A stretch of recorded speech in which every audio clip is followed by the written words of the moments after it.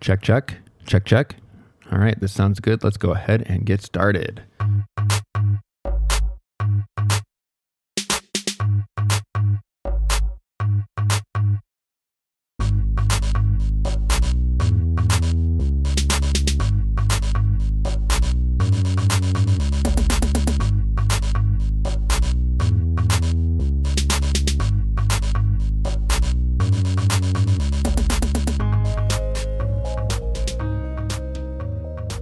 All right, the music fades out and I will say hello.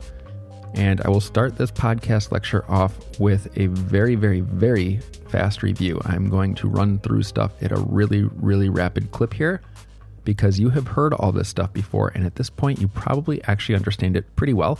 So I won't need to waste time explaining this stuff a whole bunch.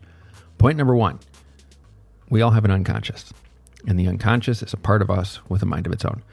Point number two, traumatic stuff cannot be erased, but it can be defensively put into the unconscious. It can be taken out of circulation, you could say, right? Out of the conscious or the preconscious, and it can be put then into the unconscious.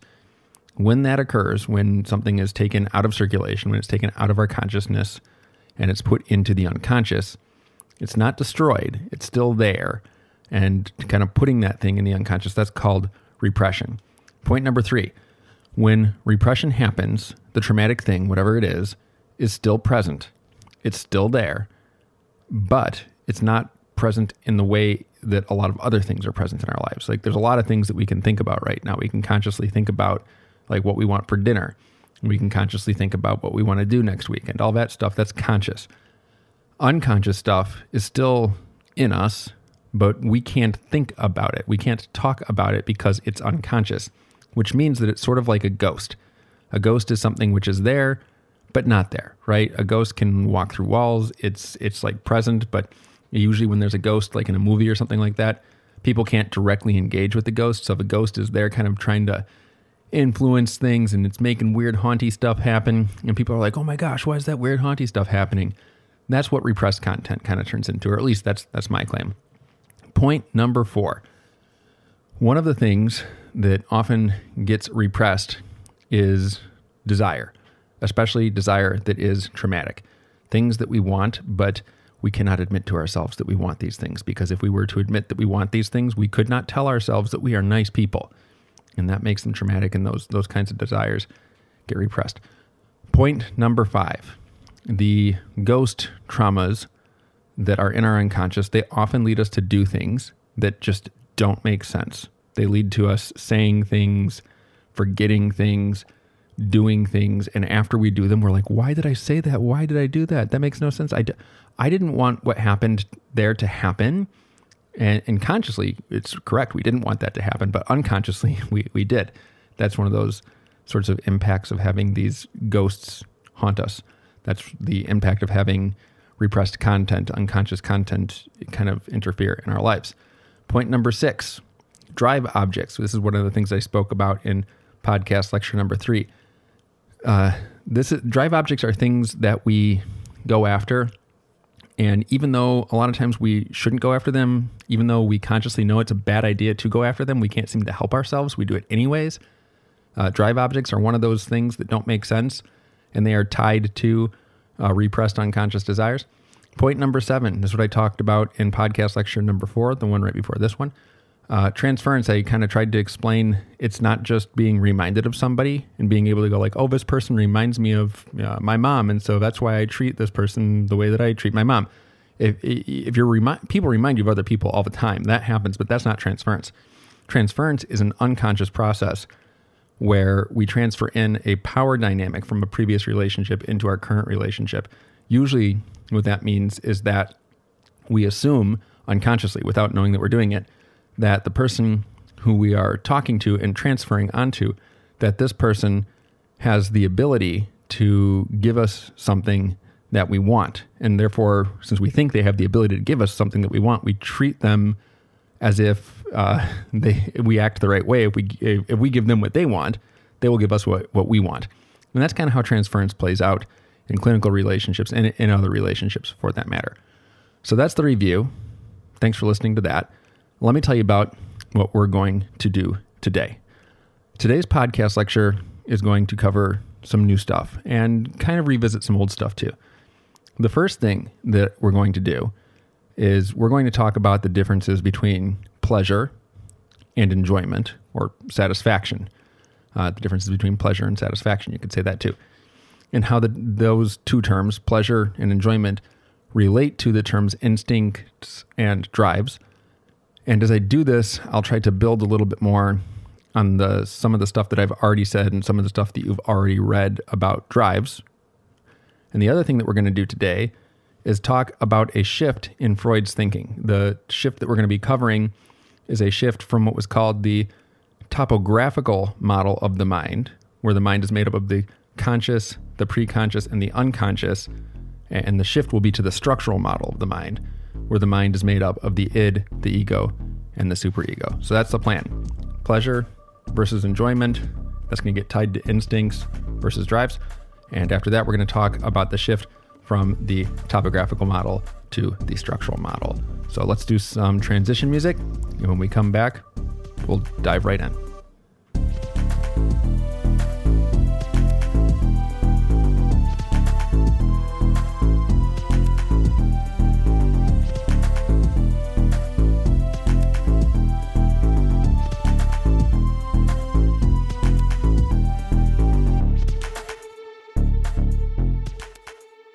And we are back. So to start off this segment of the podcast lecture, I'm going to try to make something clear. But to do this, I'm going to need to tell you about some psychoanalytic history involving what I think is a real significant error in the translation that was made from Freud's original German when he wrote in German. And his writing was taken from that original German and translated into English. And when that happened at first, I think that there was an error that was made. So I'll start off by telling you about that. And from there, we're going to jump into the difference between instincts and drive. So here's the error. When Freud wrote in German, he used two words somewhat regularly. The first word he would use was the word instinct.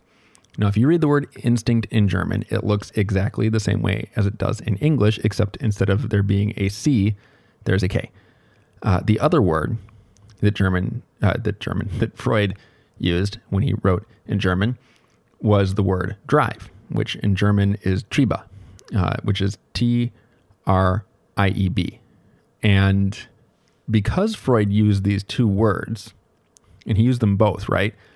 I think, and a lot of other people besides me, by the way, think that that's because he saw these two things as separate. They were different. They weren't the same. They were different phenomenon.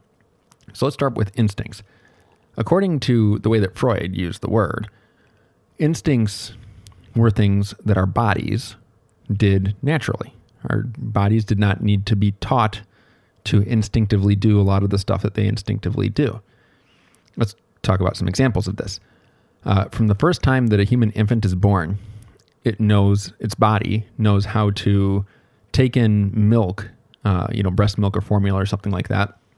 And its body will extract the necessary nutrients from that milk, and it will then use those nutrients to do things like build tissues, and it will take all the stuff that isn't needed, and it will convert that into waste, which the baby will get rid of through urinating and defecating. And then we continue to do that throughout our whole lives. That's something our body instinctively knows how to do. Our body knows instinctively to go to sleep. And when we sleep, our body does a whole bunch of stuff instinctively. It slows certain things down and it does a bunch of repair work. All that stuff happens instinctively. Our body knows to send us hunger signals and tired signals. When we get really hot, our body knows to sweat. When we get really cold, our body knows to shiver.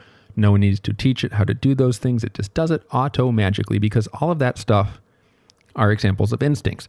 Instincts, according to Freud, are things that that help keep our bodies alive. That's what they do. So instincts are these really, really super important things, right? They help keep our bodies alive. Let's think of some other just quick examples let me back up here. Let's not do some examples. Let's also make a tie here.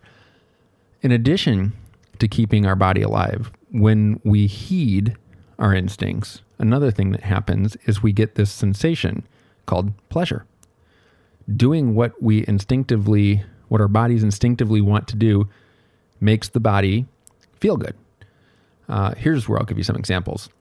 When I wake up in the morning, one of the things that I do, I don't think about this, it just kind of happens, is I stretch, right? That is something that feels nice when I do it.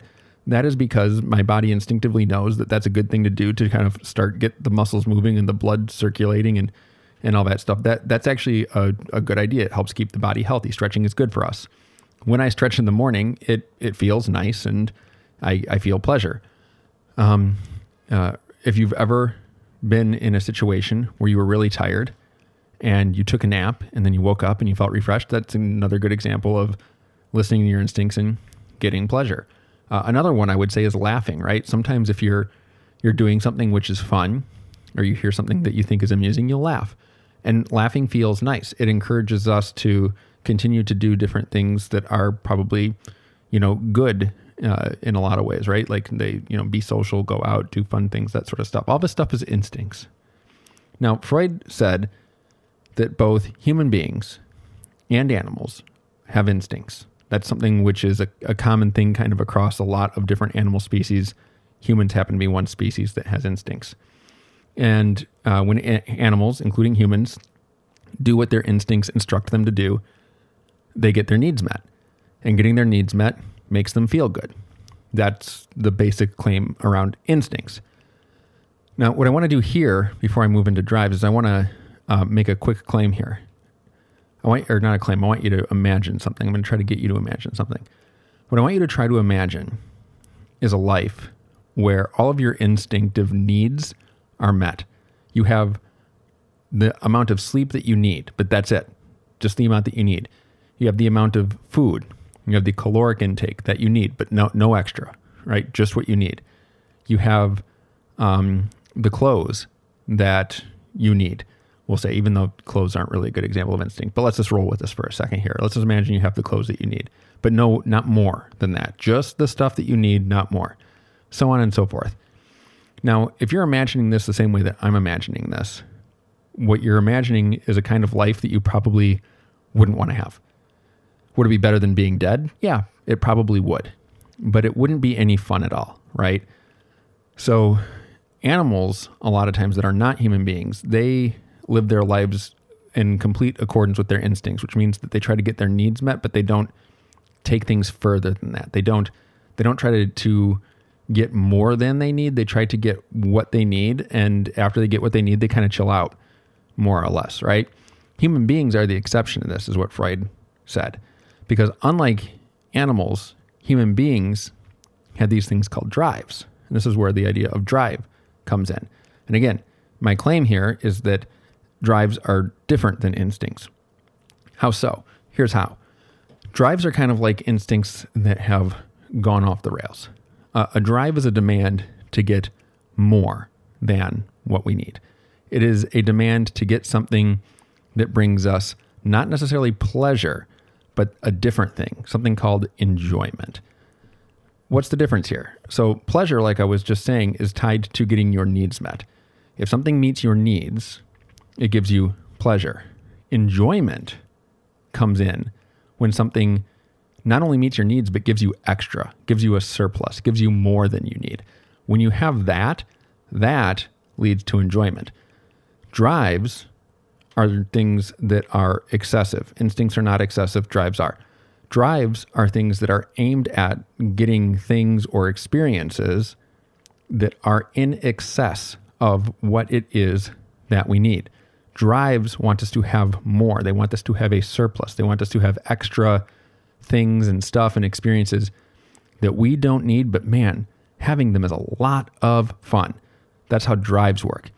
And because drives work in this way, because they try to get more than we need, because they are so excessive, the things that our drives are going after, the things that they're aiming at, the things that they're trying to acquire, a lot of times, in fact, I would say probably all of the time, those things are a little bit off limits. Like you could always look at what the drives are trying to acquire.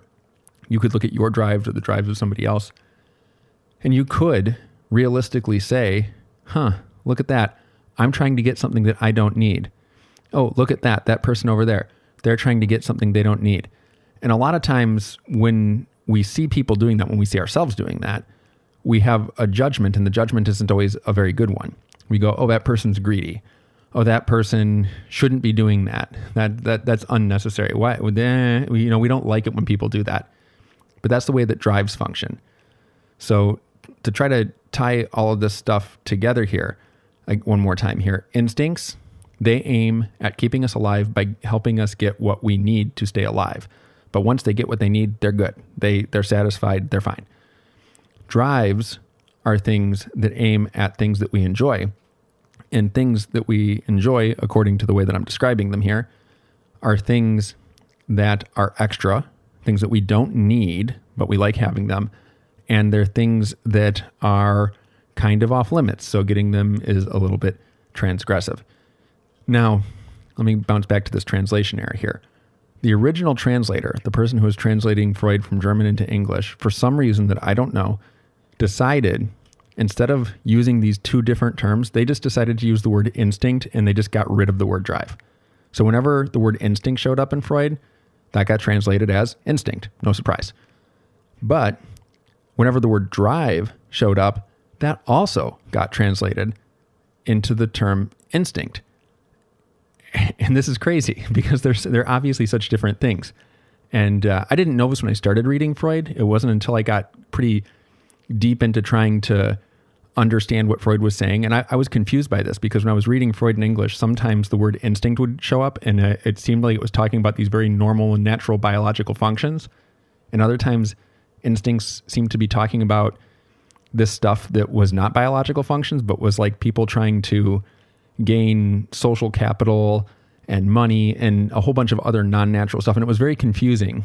And it wasn't until I kind of like tried to understand what was going on here. Did Freud just change his mind about how he thought about instincts?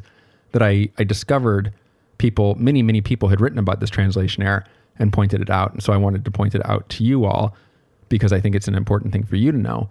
And in addition to that, I think it helps us start to understand the difference between our instincts, our biological hardwired instincts, which give us pleasure, and our drives, which are these other things that give us enjoyment.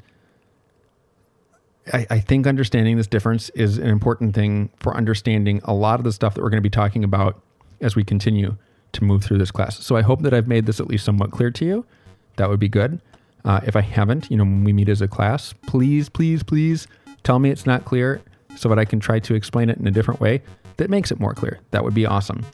But now that I've told you that, what I'm going to do again is a bit of a shift here. We're going to do some more transition music. And when we come back, we will start to talk about another shift in Freud's thinking, the shift from the topographical model of the mind to the structural model of the mind.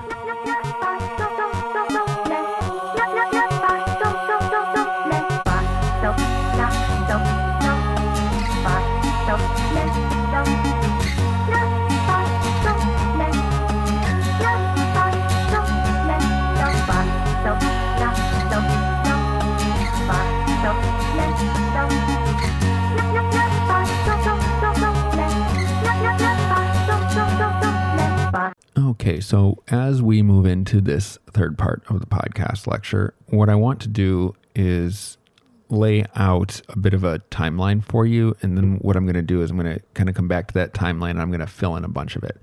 So for the sake of this lecture, I'm going to divide Freud's work up into three areas. His early work, which we might think of as kind of like his demo tape, if you like. That's kind of how I think of it. Then we're going to move from that into the topographical period and from that into the structural period. So Freud's early work, I kind of ballpark it as starting around the year 1887. And I think it lasts until about the year 1896, right? So it's a decent period of time here. During this period, what Freud starts to do is he starts to correspond with another doctor, this guy named Wilhelm Fleiss, who was, I think, an ENT, an ear, nose, and throat doctor. And as he's kind of writing these letters to Fleiss, who's a friend of his, Freud is kind of explaining to Fleiss these ideas that he has about this thing called the unconscious and about repression and a bunch of other stuff too. He's working out the ideas by telling a friend about them. Another really big thing from this period is the work that Freud did with a guy named Joseph Breuer, which is called Studies in Hysteria. And what Freud was really concerned with in this early period of his work is something called the seduction model. And the seduction model kind of goes like this. There's a lot of people who have been seduced and who were sexually traumatized, sexually abused by people, oftentimes people who were their family members. And when that happened, Freud's original theory was that was a really traumatic thing to have happen. And as a result, people repressed those experiences. But as I said early on in the review and in previous podcast lectures, when something is repressed, it's not like it didn't happen. It's not like it's erased. It's not like it's gone. And so Freud thought that there was all of this kind of leftover residual trauma that had been repressed, and that was coming out in the form of these different physical symptoms that people couldn't explain. Now, Freud, for a while, he thought that anytime somebody had like some weird sort of physical symptom that was unexplainable, that like medical doctors couldn't explain, that was tied to some sort of sexual abuse that they had repressed. And that was the seduction model. I mean, that's a pretty simplistic way of saying it. It's a little bit more complicated than that, but that kind of helps you understand it, I hope. So that was for one of Freud's original ideas. And after a while of thinking that, he moved away from that idea. Now, some people think that was a bad idea on his part, that it was bad for him to move away from the seduction theory, that it was him kind of caving to social pressure. Because when he postulated this theory, people weren't like, oh, that's an interesting idea. Or they weren't like, oh my gosh, you're clearly onto something. They were like, dude, your mind is sick. You're saying people are doing what? You're perverted. You're gross. You're awful. Don't say those. They were furious that Freud was suggesting these things. So some people think that Freud reacted to that fury by moving away from this idea. That's not my personal opinion. My personal opinion is that Freud, when he moved away from it, he didn't say that it never happened. He recognized that this happened and probably happened a lot more often than people are willing to admit, but that wasn't the only thing that would cause like weird and unexplained stuff to happen in a person's life, that people can have weird and unexplained symptoms and stuff pop up in their lives that are not necessarily tied to sexual abuse. There's other things that can become repressed in addition to sexual abuse. And those additional things can then kind of come in to our lives and haunt us in a ghostly way that I've described before. All right. So that's the early work, which is from 1887 thereabouts till about 1896. So then we move into the next phase. And this is the phase, which is the phase of the topographical model. And this phase lasts from roughly 1896, 97 till about 1920-ish. And so during this period, Freud published a lot of really interesting papers and some actually fairly sizable books like the Psychopathology of Everyday Life and the Interpretation of Dreams. And in 1920, he publishes the work that I happen to believe is sort of like the most amazing thing that he did, and that's Beyond the Pleasure Principle. In that book, that's where he really starts to lay out the thing that I was talking about in the previous section. This idea that there's this thing called the pleasure principle that human beings are subjected to, and the pleasure principle effectively is like get pleasure, do things that bring you pleasure. That's the pleasure principle. That means like eat food when you need to eat food, sleep when you need to sleep, live a life that brings your body lots of pleasure. That's the pleasure principle. And Freud said in 1920, when he wrote Beyond the Pleasure Principle, that human beings actually have drives, and that drives go beyond the pleasure principle. They don't just stop with getting us the pleasure that we want. They go beyond that and try to acquire, all that excessive stuff that we don't need, but we really have a lot of fun when we get it, right? So that's what happens there. So let me talk to you a little bit about the topographical model of the mind here. So a lot of times when I talk to people about Freud, one of the things that I find they're somewhat familiar with is the topographical model of the mind as represented by an iceberg. So there was a point where Freud kind of said the human mind is sort of like an iceberg. And that means that you have your conscious mind, which is that little bit of the iceberg which is poking out of the water that you can see. That's your conscious mind. But then underneath the water is this huge, massive thing. That would be your preconscious and your unconscious mind that is underneath the water. Maybe the preconscious would be kind of the stuff which is right at the barrier, right at the top of the water, and the unconscious would be the stuff that's deeper down. The more deep down into the water you got, the more deep down into the unconscious you got. That was the kind of metaphor he used. Another metaphor he also used, which people are a lot of times less familiar with, is the metaphor of a house. So Freud would say, if you're wherever you are listening to this right now, if you're in a house, you might be in your car or something like that, but let's just say you were in a house. Imagine yourself in a house if you're not in one.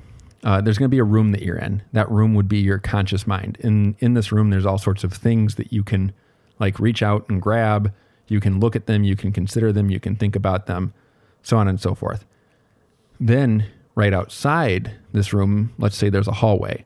That hallway represents your what Freud called your preconscious. It's a place where there's all sorts of stuff that you're not actively thinking about, but you can pull it out of your preconscious into your consciousness without too much difficulty.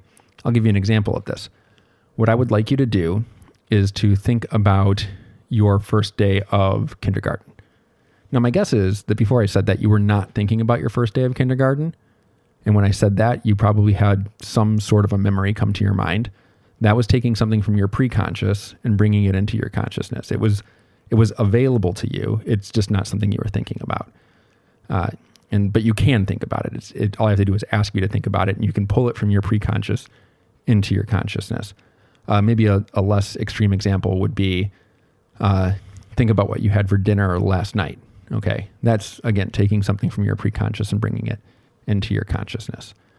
And then your unconscious would be the stuff which is, imagine going down the stairs into the basement, and imagine that this basement has actually a secret door that nobody knows about. And if you open that door, it opens up into this gigantic kind of like cave structure thing that's super massive, and no one even knows that it's there. That would be your unconscious.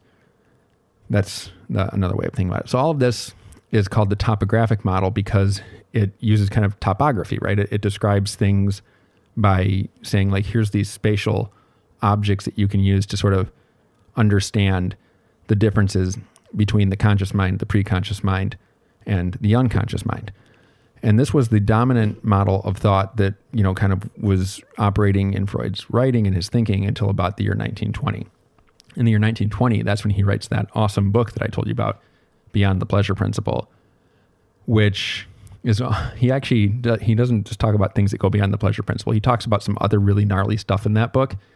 And it's just so cool, and I want to talk about it, but it's not that important for what we're talking about now. So I'm just going to pause that for a minute. Maybe at some point in the future, I'll talk about it. Or if you want to ask me about it in class, feel free, and I'll be able to tell you more about Beyond the Pleasure Principle. But that represents kind of the end of that period of time. And that brings us into the third period of Freud's thinking, which is the structural period.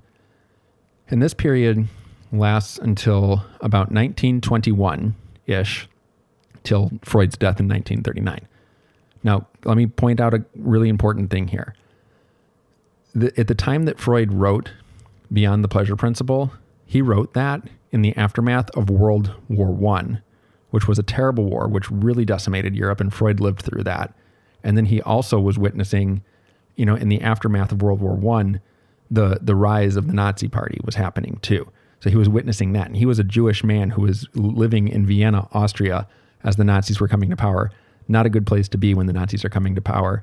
Definitely not if you're Jewish, right? So Freud was experiencing during this time kind of like a lot of the worst things that human beings can be. He was seeing a lot of war and violence. He was seeing a lot of anti-Semitism, racism, xenophobia, so on and so forth. He's witnessing that, and it's turned like all the way up to 11. And as he's witnessing that, it's having an impact on his thinking. And he kind of moves away from one way of thinking and kind of moves into another way of thinking. He moves away from the topographical model, moves away from the idea of the drive, and kind of starts to move into this new way of thinking, which is the structural model, which lasts from about 1921 till about 1939. The publication that I see as kind of the start of the structural model is something which is called Group Psychology and the Analysis of the Ego. And in that book, what Freud starts to talk about is the way that human beings go about establishing this thing called an ego. And when Freud wrote about the ego, another word we could use for that is identity. Freud said that people create an identity. It's not something that you have from the time you're born. It's something that gets created as you go through your life. And then after he wrote that, shortly after writing Group Psychology and the Analysis of the Ego, where he analyzes the impact of the society that you live in on the formation of your identity, he writes after that the ego and the id. And that's what really kind of super kicks off this period known as the structural period. So in this period, Freud goes from talking about the unconscious, the preconscious, and the conscious to the id, the ego, and the superego. Now here's another quick translation story here. Freud and all of his writings, like if you look at Freud's writing in German, you never see the word id, ego, or superego. What you see are the terms das is, which would, in English, a true translation of that would be the it, das I, or das es, which would be the I, as in the capital letter I, as in like I went to the store. And I actually don't remember how to say this in German. I apologize, but the term superego doesn't occur, but a term that means the ideal version of ourself, the ideal I, is what you see there. So Freud made this shift. Now, when he was being translated into English, the translator thought, you know what? If I translate this as just the capital letter I, it's going to be way too confusing. I need to come up with a different thing because there's so many sentences in English that have the word I think this, I went there, I want that, so on and so forth. So he wanted there to be sort of like another word that could be used is like more like a concept. And so that's where the Latin word ego comes in. The word ego in Latin means I. And so this was the translation sort of choice that was made. But let's talk about these three parts of ourselves here for a moment. The id. The id is a part of us that is outside of our social identity. It is a wild part of us. And when I say outside, what I mean is that the id is literally outside of all of the normal ways that we see ourselves and other people. It is outside of all of those classifications, right? So we might classify people as male or female. We might classify people as old or young. We might classify them as polite or rude. The id is actually something which is outside all of these different distinctions and classifications. It is a wild part of us that is rather unpredictable and has pretty much no concern for social constructs, social customs, social normativity, that sort of stuff. It is concerned with whatever it is it happens to want in whatever moment it finds itself. So the id sometimes I think it's helpful for me anyways to think of it this way. What I want you to do is I want you to imagine like a tiger or a lion in the wild. Now, tigers and lions in the wild, a lot of times what they do is they just kind of like lie in the sun and sleep. They're not really all that active. And the id is kind of similar to that. I think a lot of times the id is just kind of hanging out, not doing much. But there are times where a wild lion or tiger will, perk up and when it wants to do something, it's going to do the thing it wants to do, right? There's no like reasoning with it. You can't like logically say to the tiger, hey, lion, that thing that you're going to do, you shouldn't do it because there's actually like a big game hunter. And if you chase that zebra, you're likely to get shot. I mean, you could say all those things, but the tiger, the lion, it's not going to care. It doesn't even hear you, right? It just goes and does whatever it wants to do. That's kind of like the way that the id is for us. It's something which it just doesn't fit in to all the social stuff that humans normally do, which doesn't mean that it's always up to no good. It just means that it's this kind of like wild part of us that does what it wants. And sometimes what it wants to do is just chill out and do nothing. And other times it wants to do something else, like have sex or eat a donut. I don't know, something like that. Which brings us to the ego. The ego is, as I said earlier, the Latin word for I. It is the I that does things like I think that psychoanalysis is cool. I like to read Freud. In those sentences, there's the I. That's the ego. The ego is our identity. It is the version of ourselves that we try to construct over time that is consistent, that is whole, that is complete, that can make sense to other people and to ourselves for that matter. That is what the ego is. I'm going to say it again because I think it's super important. The ego is this thing that we make It's constructed. We're not born with it.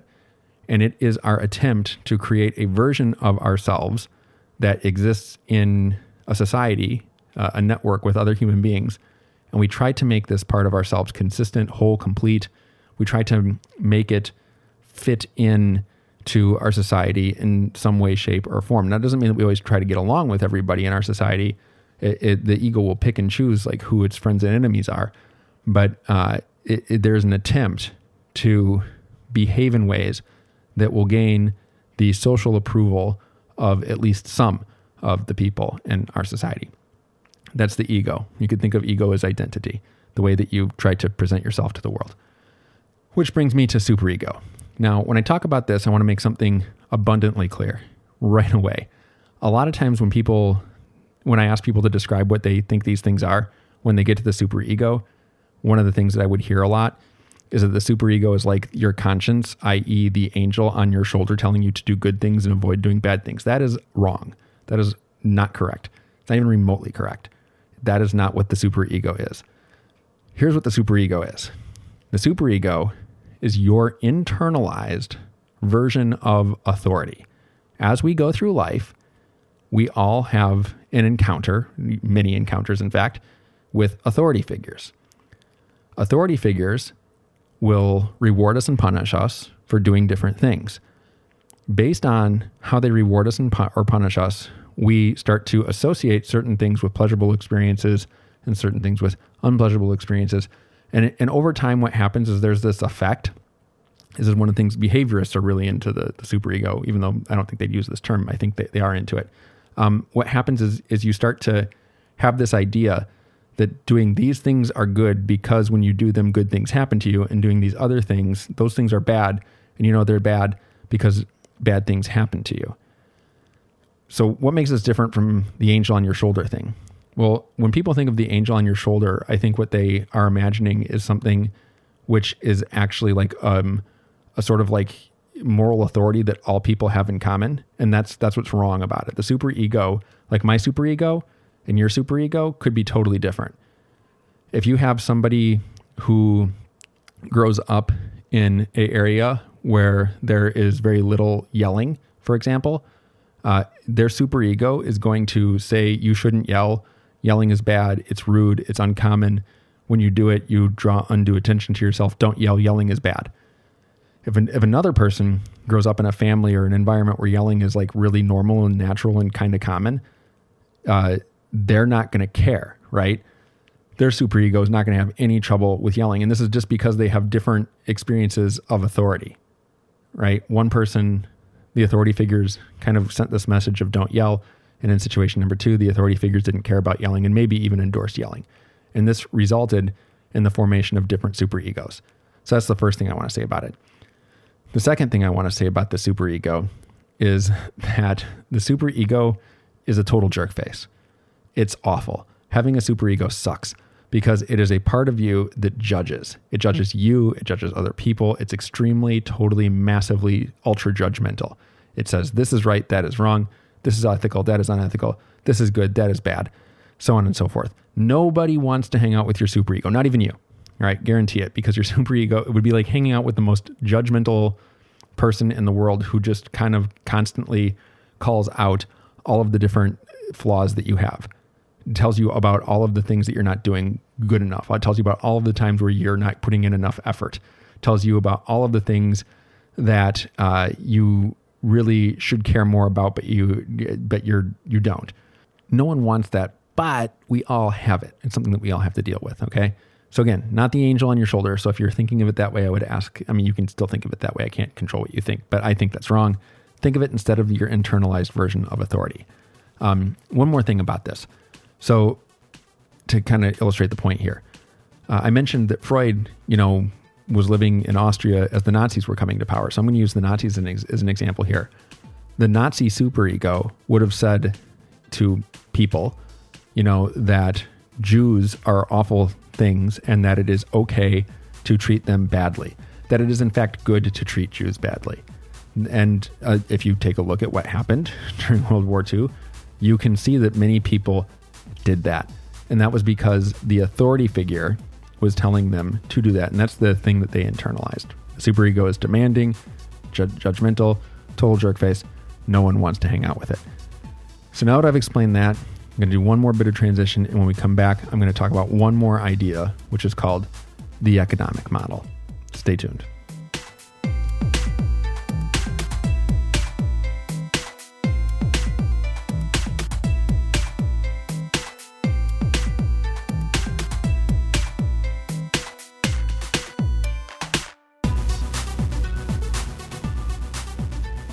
All right, so here we are, final part of the podcast lecture. I know that this one's been a little bit long, so I'm going to try to go through this last segment somewhat quickly.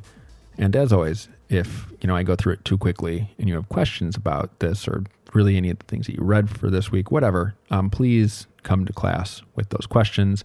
It really would be my pleasure to answer them. So the economic model. This is another thing that kind of comes up, and it fits in nicely with the structural model of the mind. At least I think that it does. So what I'm going to try to do is explain in my own words what the economic model is, and also, in my own words, try to explain how I think that fits into the structural model of the mind that Freud postulates. So here's my attempt at a super simplistic description of the economic model. If we think of us, our body and our mind, because I'm going to ask that you kind of see those two things not as separate things, but as one thing, the mind, body, the body, mind. Think of your body, your mind, as a system, and contained within that system, there is a finite amount of energy. When I say finite, what that means is that it is not limitless. You do not have a limitless amount of energy in your mind or your body right now. Now, the amount of energy that you have in your mind and your body, it does fluctuate, it does change, but at any given moment, there is only so much energy that you have. And that amount, it does fluctuate throughout your day, throughout the week, throughout the months, throughout the years. It doesn't stay the same. It goes up, it goes down.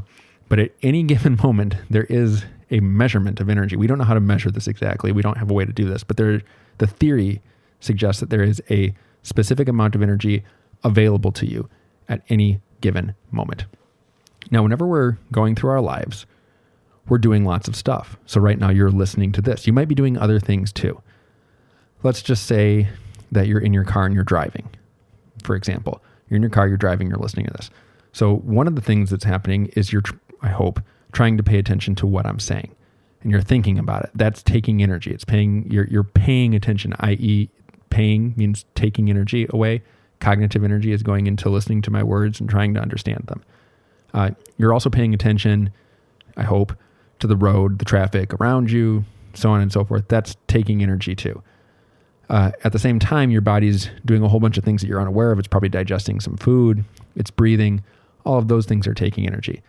And there's a bunch of other stuff that I could get into, but I'm sure that you get the point. At any given moment, there's all sorts of things that are happening that are pulling from the available amount of energy you have within your mind-body system. Now, there's other things that we can do that deposit energy into our mind-body system. Eating, for example, is something that gives us energy. Digesting the food takes energy, but putting the food in, that usually gives us energy. Resting gives us energy. Doing things that are generally good for our bodies. Those things tend to deposit energy. Having a really enjoyable conversation can deposit energy. Having a very stressful conversation can take energy away. So I hope that you understand that.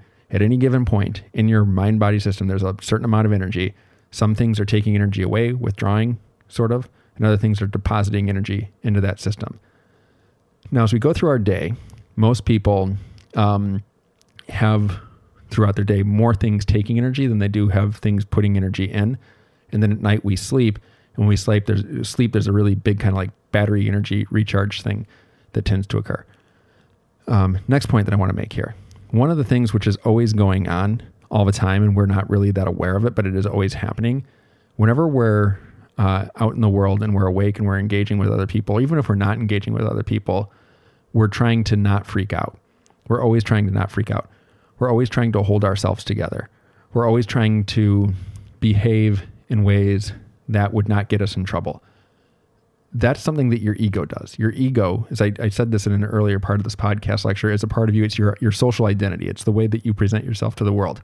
presenting yourself to the world as a person who's not a crazy person, as a person who has, their life together, who's not a maniac, this actually takes energy. It takes energy to do this. Now, most of the time, I hope, again, doing a lot of hoping today, I guess, in this podcast lecture, I hope that you have enough energy to do this rather easily. But there are going to be times in all of our lives, I'm willing to bet dollars to donuts, where that hasn't been easy. There have been times in our lives where we have had, maybe we had a headache, we were sick, we hadn't eaten in a long time, and we were doing something that wasn't easy, that we were around people who were annoying us. In those instances, there's a massive amount of energy being taken out of our system. And what can happen, and it probably has happened to all of us at some point, is we might kind of freak out. We might lose our grip on ourselves. We might not be able to hold it ourselves together anymore. And in those instances, what happens is people usually do something like they break down and start crying. They have a temper tantrum.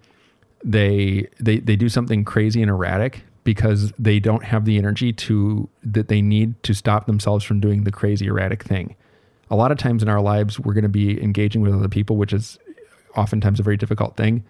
And as we engage with people, we might feel annoyed, we might feel frustrated, so on and so forth. But even if we feel that, we're not going to freak out. And that's because we have enough energy in the system to prevent ourselves from freaking out. Our ego says, no, don't freak out, hold yourself together, present yourself in a way which is going to be socially responsible. When we don't have enough energy, our ego stops doing that. And at that point, something comes over us, and that something kind of like takes over for a little bit. What is the thing that comes over us? Our id. Our id that I described earlier in this podcast lecture is like that wild tiger or something like that.